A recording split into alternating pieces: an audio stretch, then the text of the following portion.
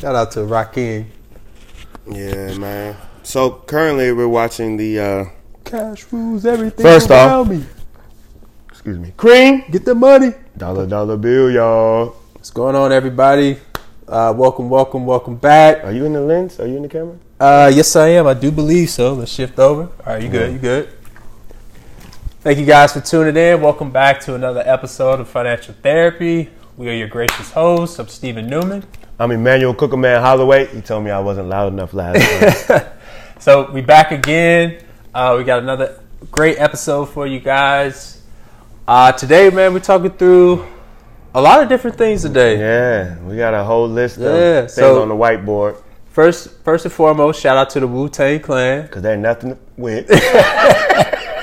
So we're gonna tackle the American Saga, the TV show that's out on Hulu. Yeah. And a lot of parallels and financial lessons there. We've got the free versus pay dynamic. That's very important. Especially to all the business owners out there. Yeah. Whether they go the free route of offering your product or making people pay to play. Yeah. And those different dynamics. And then we're also going to touch a little bit on, we have a live coming up. What's Tuesday at noon. With Shia Papaya. The intelligent Shia Papaya. So Tuesday at noon, tune in. We're going to have a deep conversation with the young lady that she's coming in from the field of psychotherapy. And we're going to take a look. Hypnotherapist. Oh, I mean, I think hypnotherapy is related. It's related. They're related. Hypnotherapy. Sorry, Shia. Yeah, we apologize. Yeah, we definitely apologize. Psychotherapy, that may be more intense. Yeah, definitely sound. Hypnotherapy, really, really intelligent young lady, very, very caring, a very deep thinker about the male and female dynamics as it relates to relationships. And that's very nice and very sweet of her, for her to consider how we feel. For whatever reason, it's very considerate of her for her to think of how we feel. Like, that's very sweet. So we appreciate that. A lot of guys, a lot of men are going to benefit based upon her practice. So we want to do our due diligence in regards. So we're going to have a conversation just to prep for that, and to encourage you guys to come through and tune in. Like, for sure, we're going to touch on what we're going to touch on. But you're going to talk a lot about understanding what men want in women, the men and vulnerability. So there's a ton of information into that. What do men like in women? How do you know what they like? Financial. Oh, I mean, we just getting it. I'm sorry, I'm sharing too much information. So the point is, what you heard, the questions that were asked is essentially, it's getting at the heart of men and women, what they see in each other, what they want from each other, and how finance plays a role in that entire dynamic. And that's powerful in so many ways. Because so financial therapy, that's what we do. We do. We're going to get to the root of it, and we know at the root of it, it's finances. It's finances, because a lot of the stats. Yeah, the statistics basically. If you think about marriage being the ultimate relationship goal, which it generally is, most cases when that ends, it ends almost 50% of the time. Of that 50% that the relationship ends, the number one issue for why it ended was financial reasons. Financial reasons and irreconcilable differences, which basically means you guys don't get along anymore. But those are two of the main causes. So we're going to dive deep. We're going to bring that financial therapy energy, perspective. You know, we always come from the data side, but we like to get nuance. So we hope you guys tune in. It's going to be a great show. We look forward to seeing you guys there. Yeah. So I guess where you want to start, man? Wu-Tang Clan. Cream. Wu-Tang. Yeah. METHOD. Yeah. Cash rules everything around me. Cream get the dollar bill. Yeah. Like, so I don't want to do a spoiler alert. I don't want to do that. But one of the things that really touched me was their ability to hash their differences for a greater good. Mm. And I really appreciate that. That was very inspiring. I'm on season 2. Stayed up to probably like 2 a.m. to watch it. I was so juiced when you told me that the show is back, because I watched the first season like during the pandemic. When it first came out, I watched the season. Oh, see, I missed that whole thing. I did. I locked in because I'm a musician. Like I'm an artist, so like I want to know like what's going on. And so when I was watching it, I'm like, ooh, I can relate to where I'm at in my life to what they're doing, and it was very inspiring. But their ability to come together as brothers, I think, was very, very powerful. And I think we can definitely start there, because there's a lesson in understanding the greater good of what we're trying to accomplish. Yeah. You know what I'm saying? Like, absolutely. So, first lesson from the Wu-Tang Clan saga, the series. Check it out on Hulu. woo! So there's a infamous scene or episode, I would say, in the first season. You can call it the boat scene. So we won't give anything else away for those who haven't seen the show, or we'll try our best. It's some years in, it should at least be through the first season. No sympathy there. For sure. But there's an episode where there's struggle between many of the members. Now, this is before they actually officially formed the group. They are from the same neighborhood. You're talking young black men, inner city New York in the late 80s, early 90s.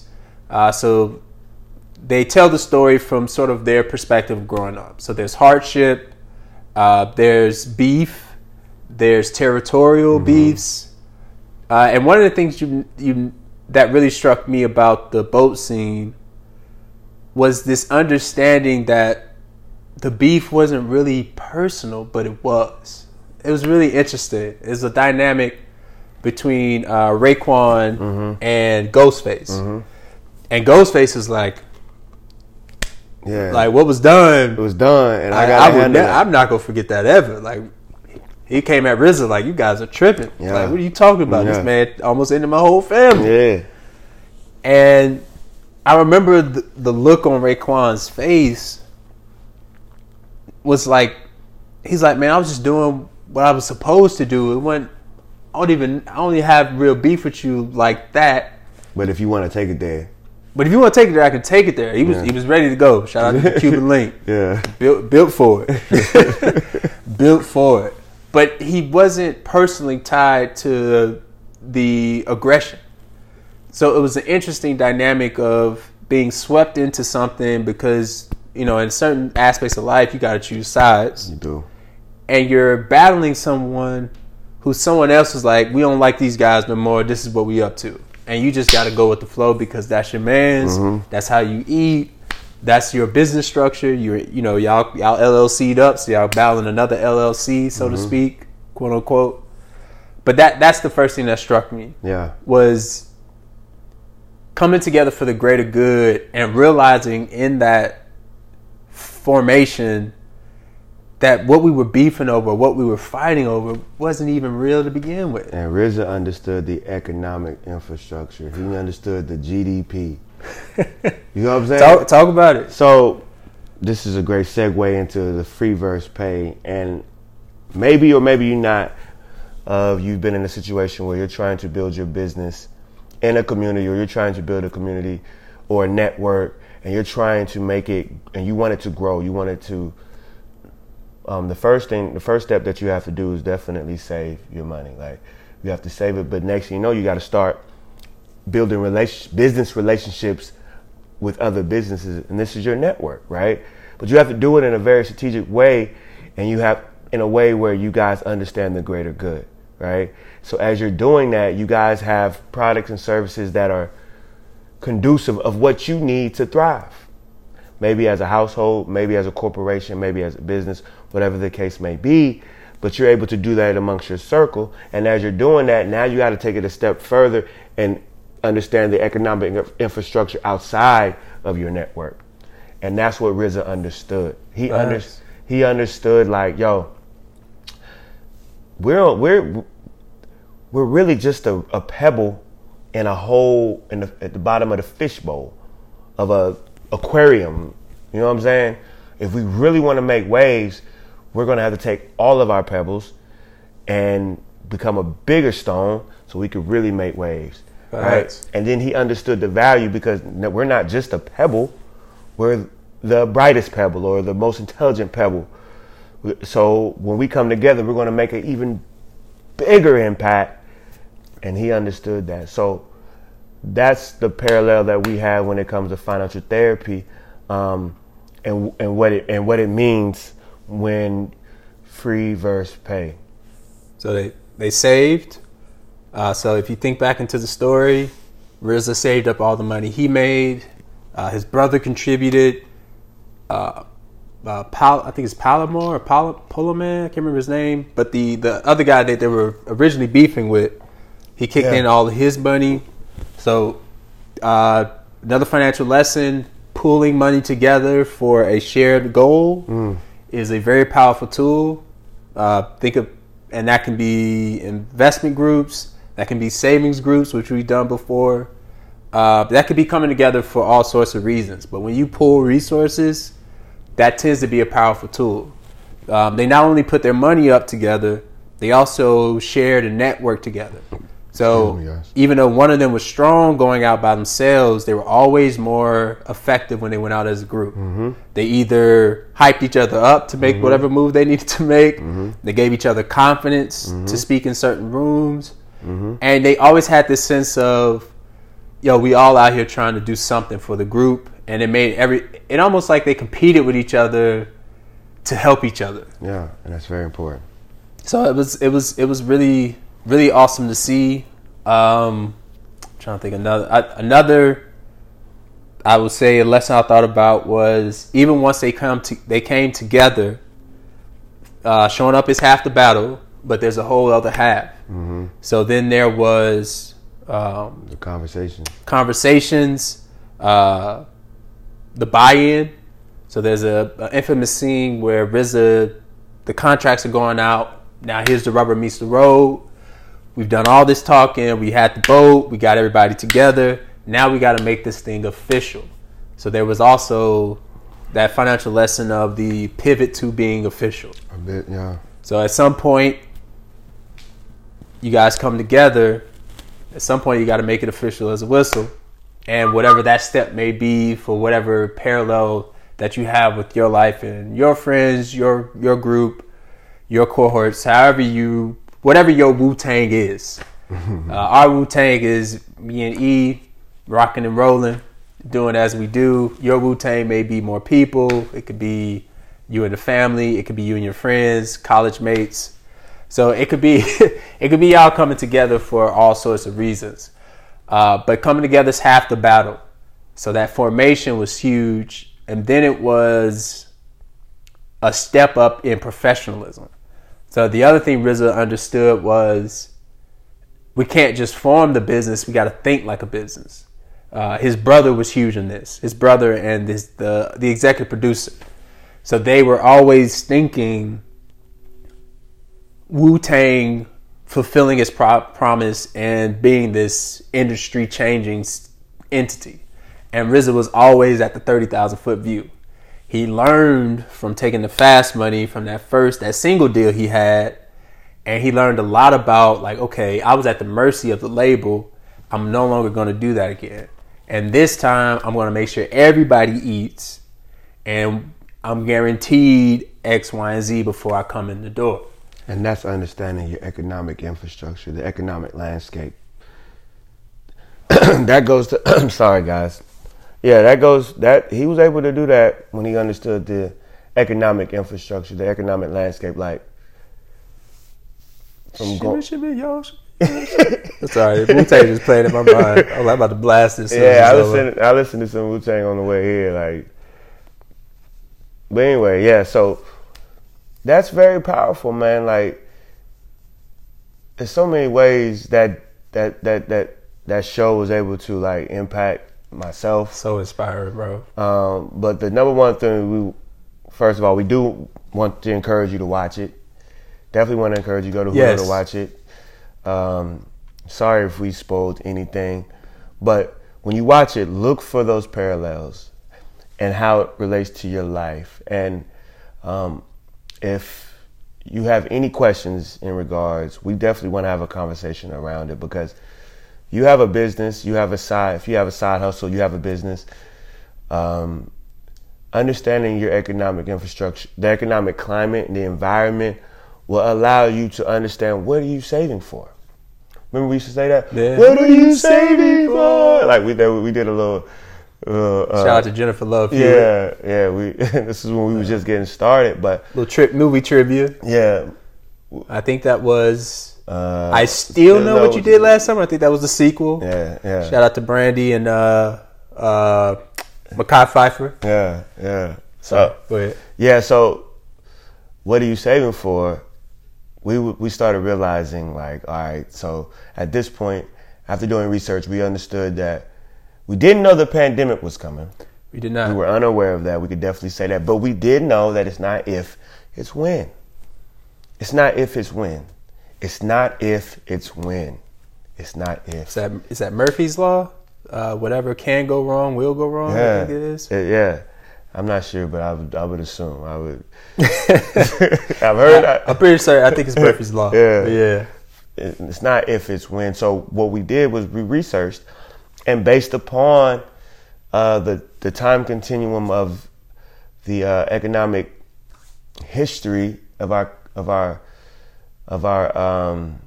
country, it was saying like every 7 years or every 7 to 10 years there was something that would happen in the. So it's going to be a setback. It's going to be a setback. It was going to be a setback. And we had the longest, run? Yeah, without a setback. Without a setback. We had the longest run without a setback, so we knew it was coming.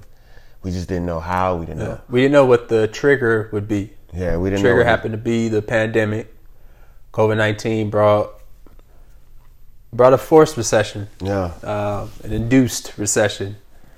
And the saving aspect, this is why we always talk about, to the resistance, wherever you are, wherever you might be listening, keep saving, keep striving. The keep saving is because that time is going to continue, and the next thing is around the corner. Yeah. So if the COVID did set you back, it's a beautiful lesson going forward. So how exactly did it set you back? In what ways were you vulnerable to COVID? Was it the loss of income and you didn't have an emergency fund to speak to the fact that you could lose said income? Was it the industry that you were in? Were you in an industry that was going away? Did you get replaced by a digital marketplace? Did your job change? Have they automated your position? Like, a lot of things have occurred throughout this pandemic that people are waking up to. Were your skill sets up to par? After you may or may not lose your job, did you find out that the marketplace don't love you like that? This is a relationship dynamic. I heard Chris Rock say this in his stand-up. He said, some of y'all been together so long, you don't know how ugly you are. And so you got to get back out there. Till you get back out there. He's like, you don't realize how ugly you are. You've been in a relationship so long. Same thing can be said about your economic situation. Some of you guys have had this job so long, you don't know how unemployable you are. You just still got the same job you've always had. But the marketplace will remind you of the skill sets that are required and desired. So some of us may not have known just how economically unattractive we may have been. So this was a wake up to, okay, here's what I used to bring to the table, but here's what the marketplace is asking for today. And the marketplace is just like dating. There's no crying in baseball. You don't get to win because you want it bad. You win because you meet a demand. For some rhyme or reason, you meet a demand. So this was a great reset to think through a lot of the issues and the vulnerabilities that you did have. So I would say it was a twofold. Not enough saved in the emergency fund, and having to brush up on skill sets was another one there. Because again, we always preach through what we learned. Like, one of the things I had to adapt really fast was teaching. So one of the skill sets like I had to pick up and realize the market desired from me was tutoring, was teaching. I never thought about that pre-COVID. Never crossed my mind. It wasn't a list of skill sets that I thought I brought. But again, the market didn't care what I thought I brought. The market was like, here's what we need. Can you fill it? And I was like, yeah, I can. And yes, I did. Pass the rock and watch what I do with it. and literally haven't missed since. So I've been doing it ever since. Working on a digital skill set now, learning to code, working through HTML and CSS as we speak. And these things are, again, still on the lessons I learned from COVID, which was if I don't update my skill set, I might look up and not be able to eat out here. I may look up and be automated away. So you have to treat that great reset just as that, a great reset. If you got caught slipping, it's all good. Everybody loses a fight once in their life. Brush it off. If it didn't kill you, thank God. Be grateful.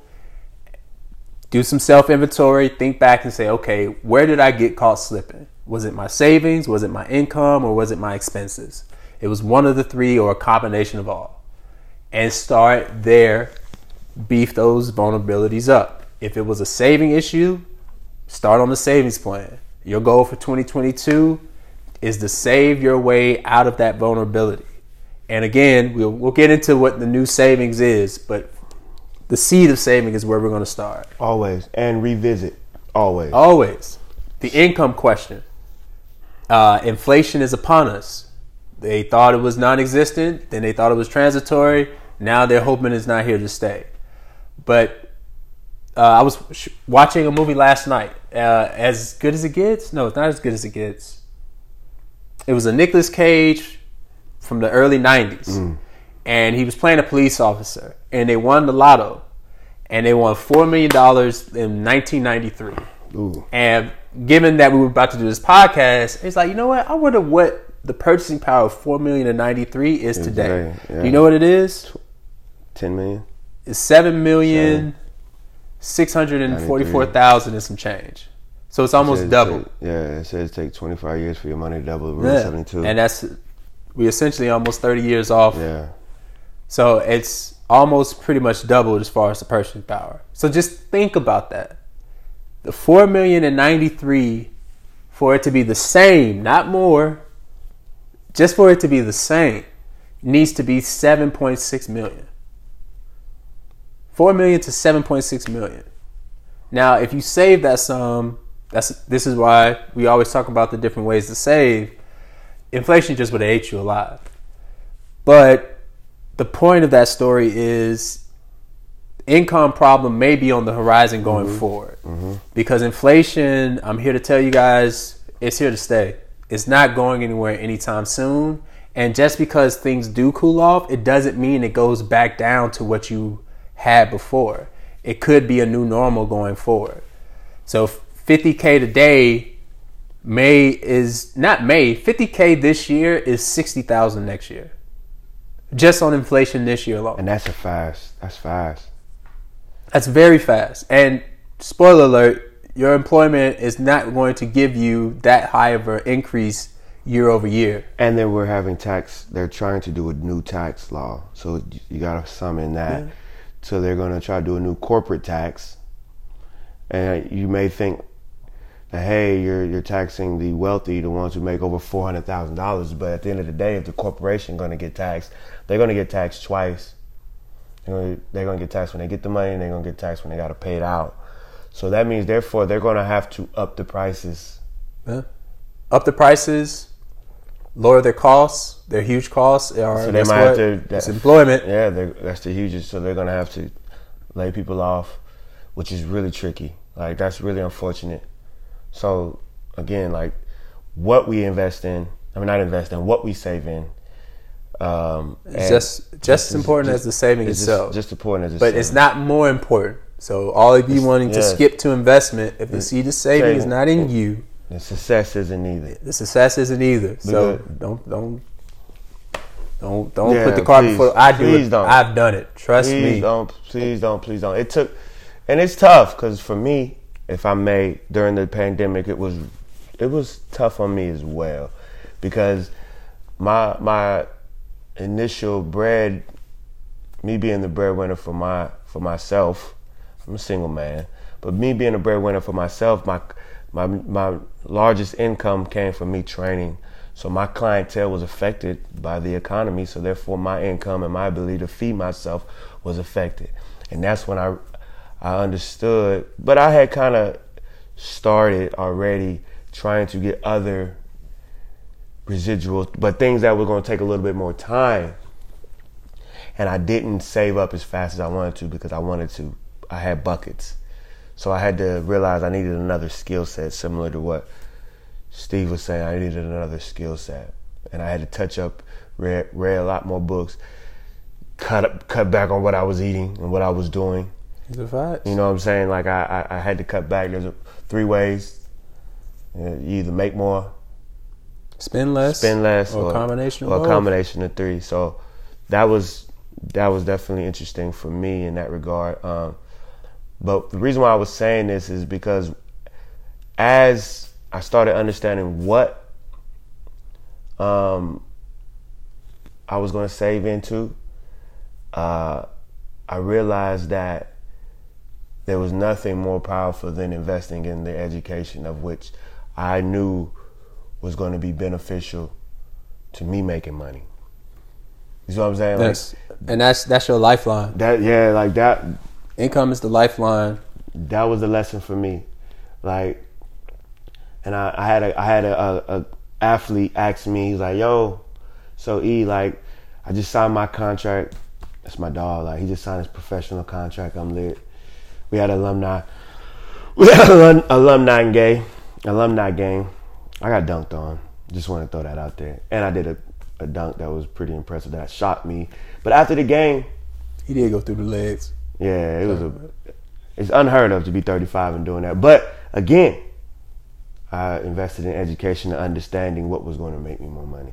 And so back to the conversation that me and him had, he asked me, like some of the things, to look out for while going overseas. And I told him I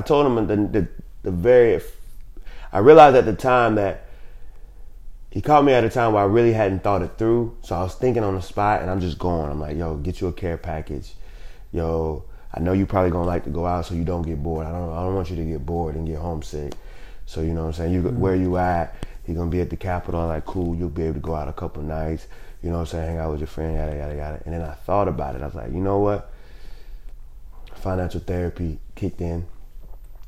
And I didn't want to say just save your money, because when we go overseas, that is a must. Like, it's given. Like, we go over there and it's like you're almost forced to save because you don't really. That's not.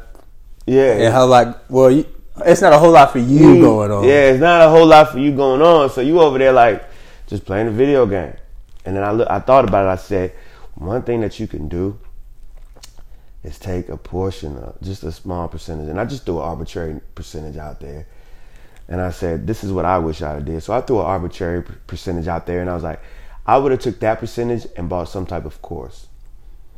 That's what I would have did. Because what I did do is I thought me having a business meant I was going to be able to make money, because I tried to prepare myself. Like my 4th season, I played 8 seasons. I tried to prepare myself for life after basketball around my 4th season. So I bought a facility. And I tried to do a fitness club.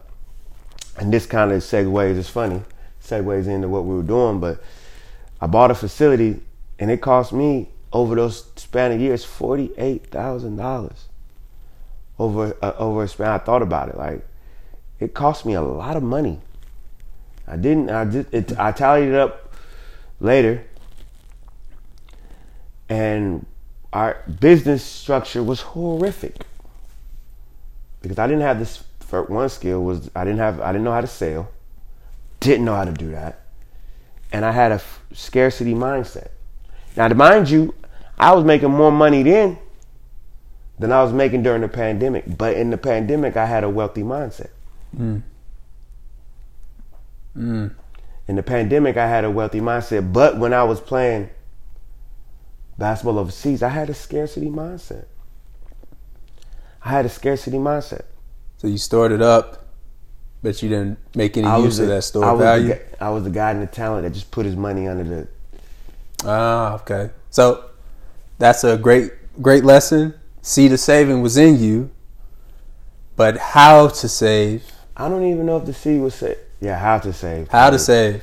Yeah. Because I get what you're saying. Yeah.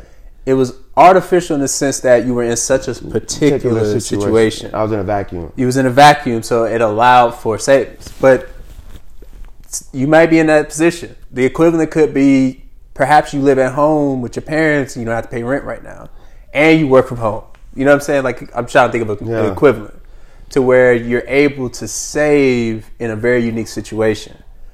The how to save would have paid dividends till today. It would have still been paying dividends. And I gave him the infrastructure. I said, this is your first season. If you are going to play and you take just 20% of it, let's just say roughly you make, let's say $2,000 a month. This is just $2,000 a month, right? And you play for another 8 years and you take $400 of that the very first time to buy a course or something that's going to help you learn how to make $5,000 a month. Yeah. That's right. $8,400 saved for the year. Your standard course may be on the high end of the hundreds, on the low end of the thousands.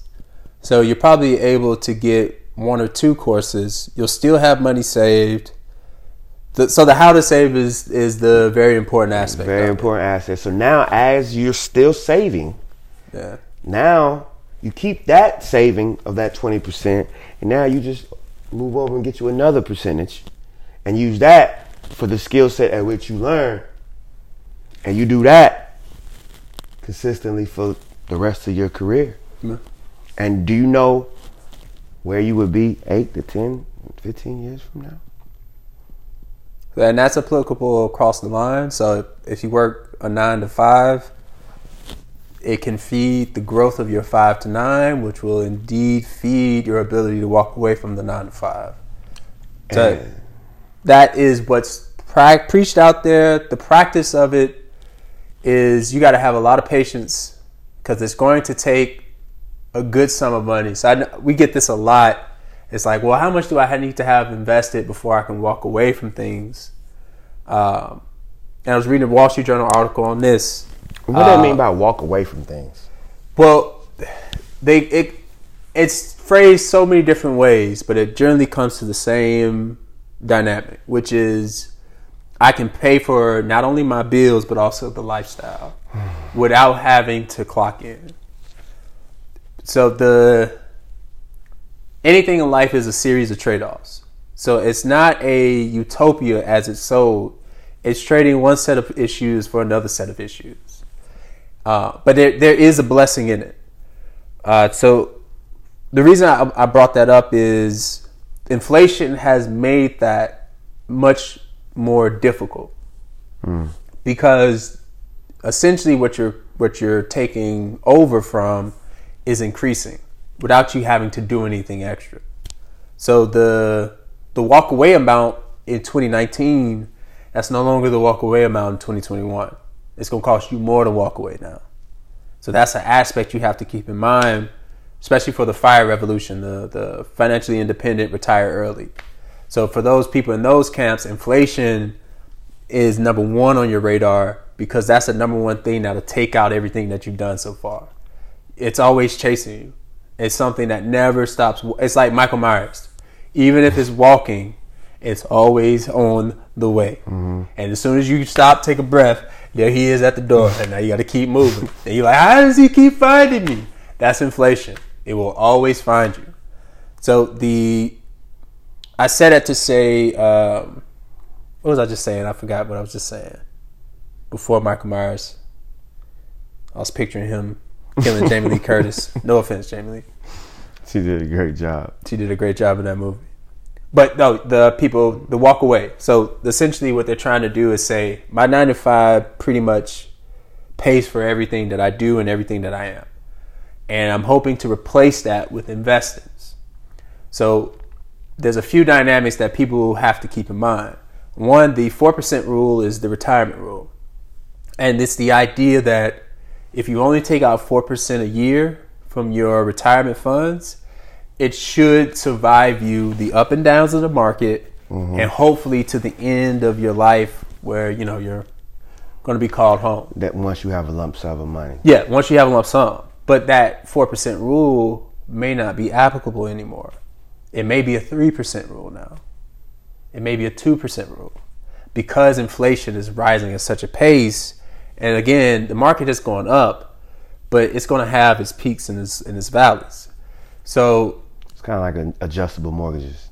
Yeah, essentially it is, because you do have to adjust the percentage that you take out depending on what's happening in the market. Yeah. What damns people is you have a year like 2008 where the market cuts in half, you still need that retirement income. Yeah. So you still take out that 4%, you're doubling down on a 50% loss. Yeah. So now you're having to make 100% gain the next year just to get back to par. Yeah. So that's what makes the game so tricky.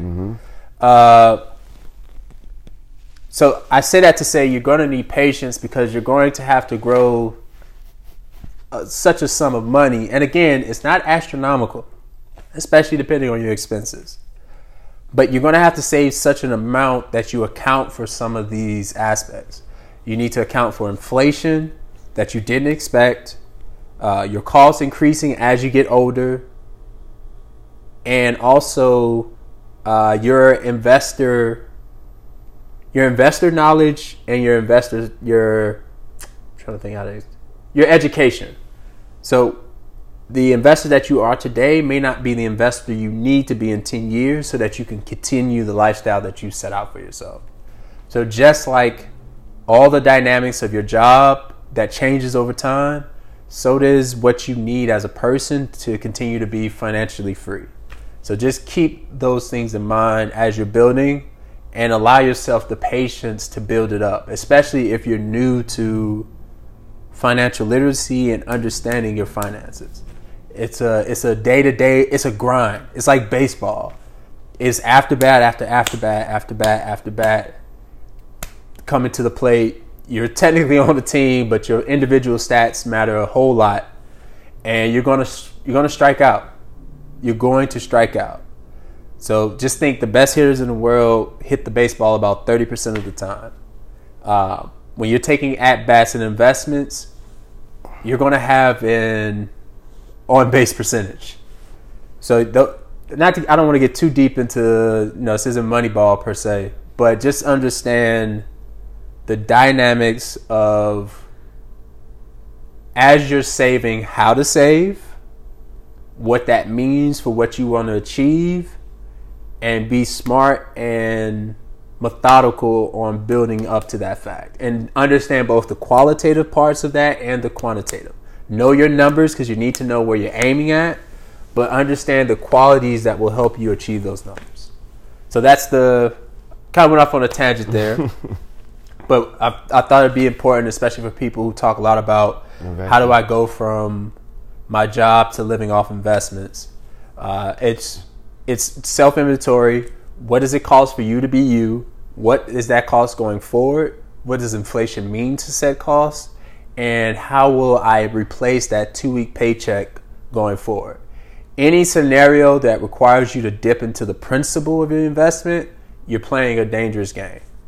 So essentially, what the 4% rule tries to do is try to get you to live off the returns from your nest egg, and not the nest egg itself.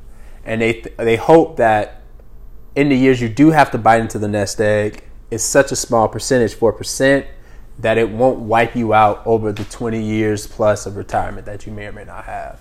And if you're going to retire early, just add the more years onto that. And that's a good way to think about, do I have enough? That's a simple math point there. The free versus pay. Free versus pay dynamic. Actually, there's two dynamics here. What you mean? because there's the business owner free versus pay when you're talking about a product or service. Do I offer it for free or do I charge for my service or product? And there's also the consumer, the employee side of things.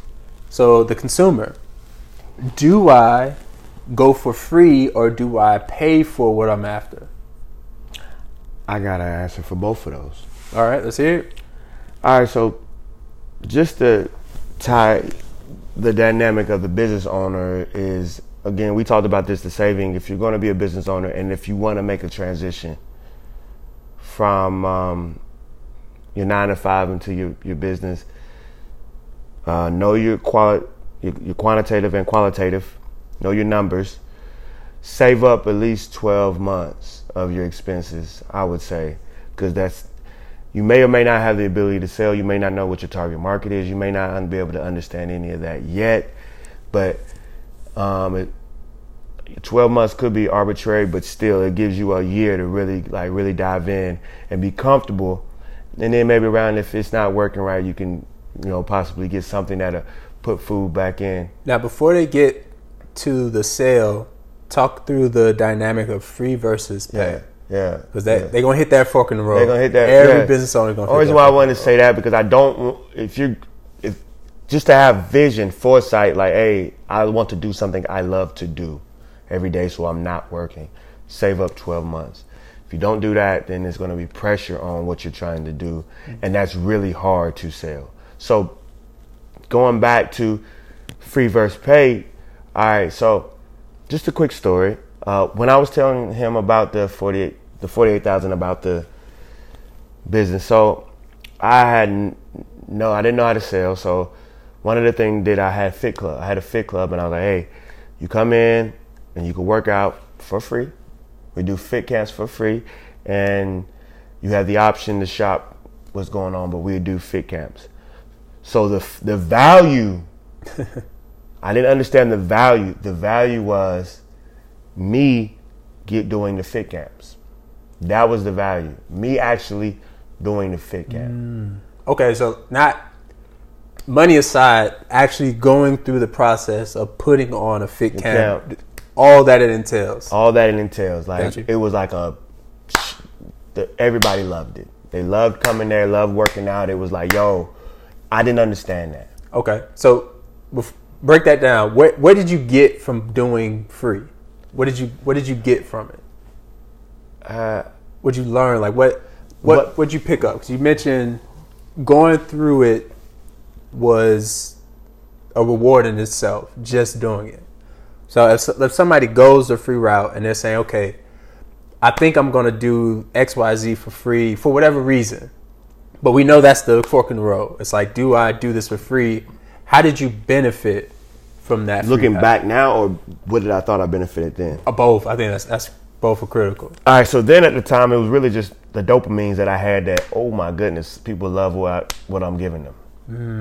Like what I have is actually valuable. Like the dopamines that I'm actually being productive to society, even though consciously I was unaware that that's what it was, but subconsciously I was aware that, I'm actually being productive and we're growing. Like we went from 2 to 3 to 40 to so you would have thought at the time what I had was prime real estate because people were coming in and out, right? Yeah. So looking back, what I learned was that when you have value, you need to know it. You need to know what it is. You need to know what it is. And one of the ways you could definitely understand what it is you could identify what is a problem in your community. One of the problems was there wasn't anybody who looked like me the problem was there was a lot of obesity in my community, and there wasn't a lot of unity in my community, and one of the best ways and fitness wasn't enjoyable. People didn't have the motivation to do it. And so I fit right in because I just loved to work out. It was my lifestyle. So it was nothing to me. And I loved to work out with people. So it wasn't work for me. You know what I'm saying? Like I could do it all day long. So looking back, it was like, another thing that I learned is the free. All right, so let's say this may be relatable if you have free. So now I have all these people coming, right? But now I need them to buy. Okay, so we transitioning free. First, it was one of the first signs of seeing it. It's like, oh, this can actually happen. This is actually working. The people are loving it. All the energy that brings. Now you're about to pivot, and it's like, okay, I've been giving this away from free. Now where are you headed down the pay path? How does that? So I'm heading exactly. So imagine somebody set the expectation for you to do something for free, and all of a sudden you got a bill, and you're like, what? Man, I don't know. What is this? You go to dinner with your friends. It's 10 of y'all. You only order an appetizer, and now everybody ate, and they want you to split the bill evenly. What you gonna feel like? Like I didn't get alcohol, sir. You know what I'm saying? Who ordered the bottle? Who ordered the bottle? The Cristal. What is this? 2003? Is it? Hey, Big Pimpin'? Hey, it's at 2021 prices. You guaranteed that you ordered a bottle of Cristal. Yeah. Like, you know what I'm saying? But anyway, that's what I learned. So now I'm asking people, and now I'm not approaching them in a comfortable environment at which they can make their own logical decision and feel the need to invest in the ship. Because if they're not paying, the business isn't going to grow. I didn't know that, but I'm like, yo, you got to pay. You need to pay. Like, in my mind, so my energy in approaching them is tricky. It's not warranting them to want to pay because I need them to pay. You know what I'm saying? And I'm needing somebody who didn't have the expectation to pay, coming in the door to pay. But I need people walking in the door already expecting to pay. You see what I'm saying? Yes. So, again, it went to, because I tried to, free had them rushing in. But if I would have been like Wu-Tang, the RZA, and be like, you know what? It's going to take time to build it. I'd rather have 2 clients who are going to pay than 5,000 people who want it for free. You see what I'm saying? Oh, you speaking. So now I'm able to work with those 2 clients. And as you're working with them 2 clients, they have a different perspective. So now when you ask me the question of if you're a consumer and you want something for free, do you really want it for free? Do you really want it for free? If you really want the value, right, you can go down there and go buy your favorite items. There was a place they called Canal Street in New York where you can go get some cheap. Yeah, I've been to Canal Street. You can get some cheap. I bought my dad took me out there. We went out there one day, man. Bought us winter coats for the year. Yeah. Had me a little Rockaware joint, man. Thought I was the flyest man out there. And if you had the real deal, if you had a chinchilla that was real and you bought one that was cheap, you would know the difference. Yeah.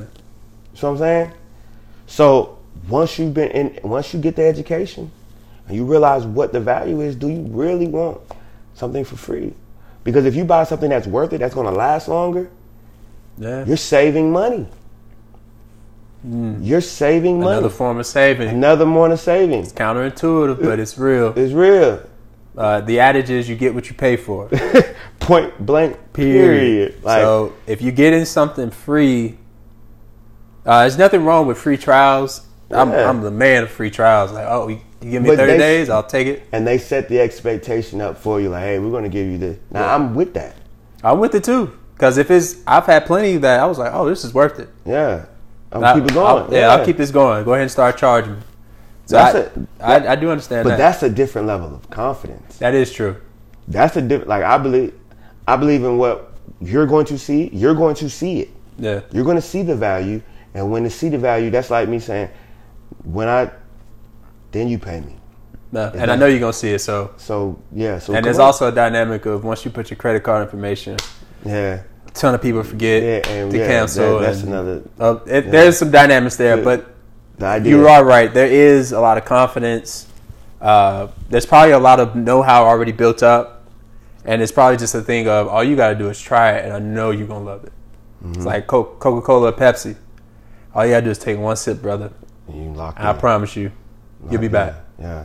You'll be back. Pour it on some vanilla ice cream. You might be like, yeah, it's like, trust me. This Coke's on us. That's how Red Bull did theirs. They went to college cap and says, here, don't worry about it. I ain't worried about it. Free Red Bulls. Oh, y'all partying tonight? Go ahead, mix it with one of your favorite. Free Red Bulls. Oh, y'all studying? Free Red Bulls. Now, they don't got to give you nothing for free. Absolutely. You go out there and buy it. Dope. So, I excellent breakdown of the free versus pay dynamic.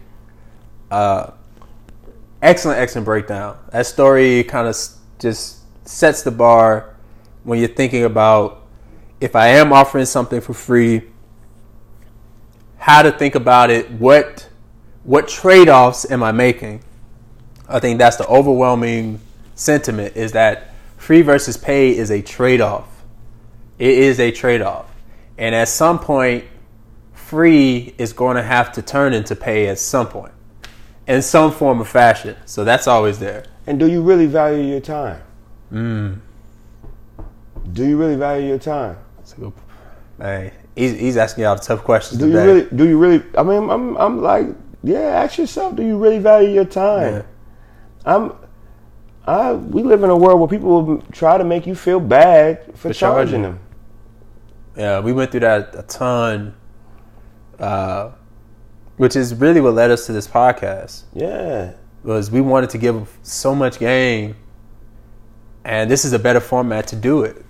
But we would get challenged all the time. All the time. And we would always sit back and think, well, I'm giving you financial advice to change the trajectory of your life.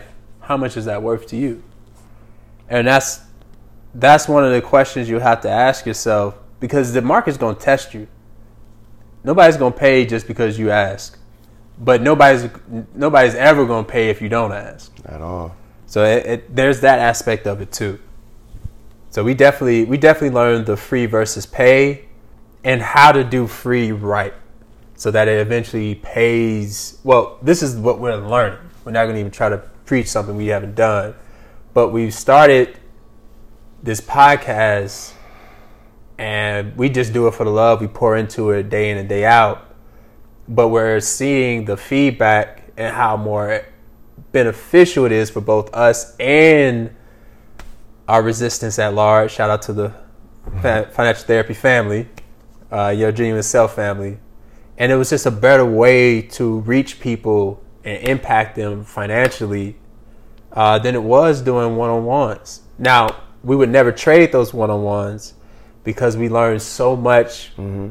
Those thousands of hours poured into hundreds of people to help change their lives financially is what gives us the confidence to come on camera and speak to you guys as we do, because we've been in there. We've been the trusted financial resource for years.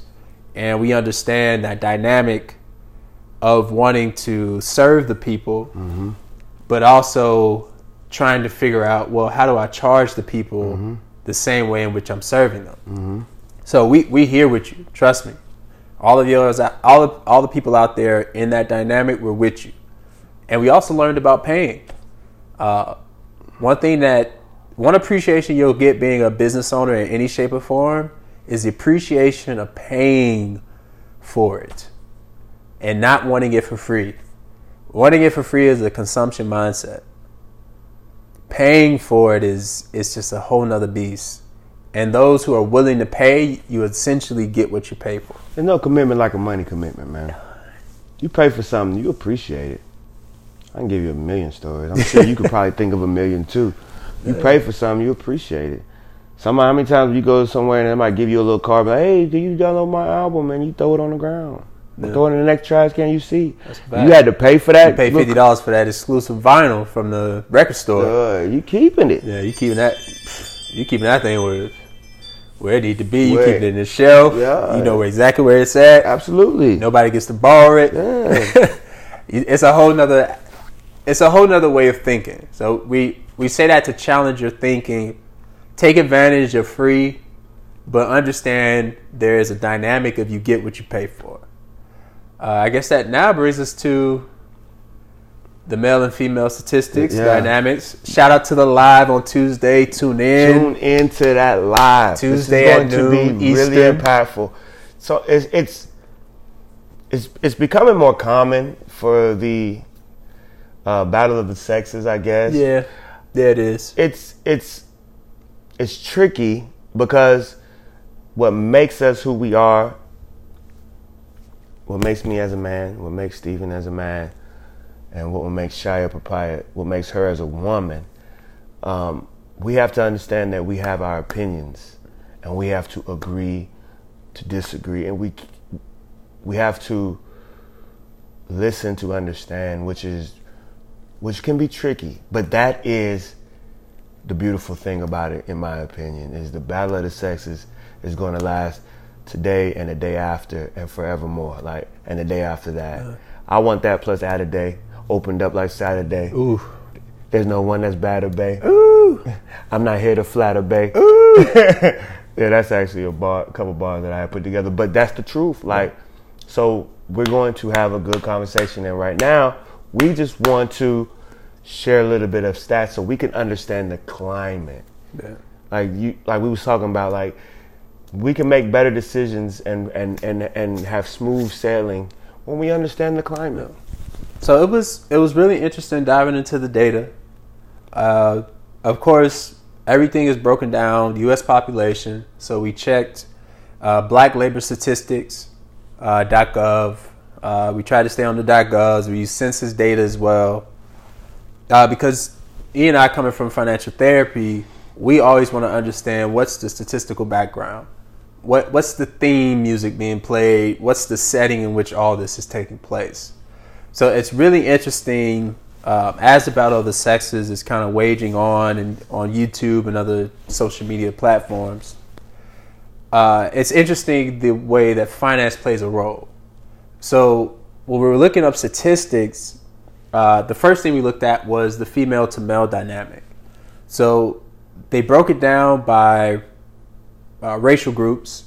White women earn about 72% of their male white counterpart. Asian women and Hispanic women earn in the 80s, low 80s to, I think it was 84 for Asian women, I think maybe 87 for Hispanic women, to their same race male counterparts. So essentially, for every dollar, 80-something cents. For every dollar, 72 cents for white women. For black women, however, it was the closest to being equal than all the other racial groups. So, and this is data from the third quarter. So this is all the way up to September 30th of this year. And the black women were 96.4% that of the black male counterpart, meaning they almost earned dollar for dollar their black male component or black male counterpart in the third quarter. So a lot of data. What that's generally says is black women are closer to earning on par with black men relative to other racial groups in their male to female dynamics. So that's just the facts. Really our opinions. Yeah, this was really interesting. Just from an observational standpoint, that probably plays a huge role in relationships. No question. No question. I can give you so many personal stories. Before we dive there, just to give the stats, another stat was most women work in white-collar jobs, which isn't really surprising. But 65% of black women work white-collar professions, whereas only 42% of black men do. And this isn't an income conversation. My opinion is that lends to a perception conversation. So blue collar has always been thought of a less than white collar dynamic. And when you think, and again, this is just my opinion, but when you think about dating and relationships, perception is everything. So from the male's perspective, and again, no offense, ladies, be sure to respond in the comments. Let us know if we all base here. But what a man is perceived to do for a living plays a huge role in how he'll be received by the opposite sex on a general basis. Now, this isn't to say you as an individual don't like blue collar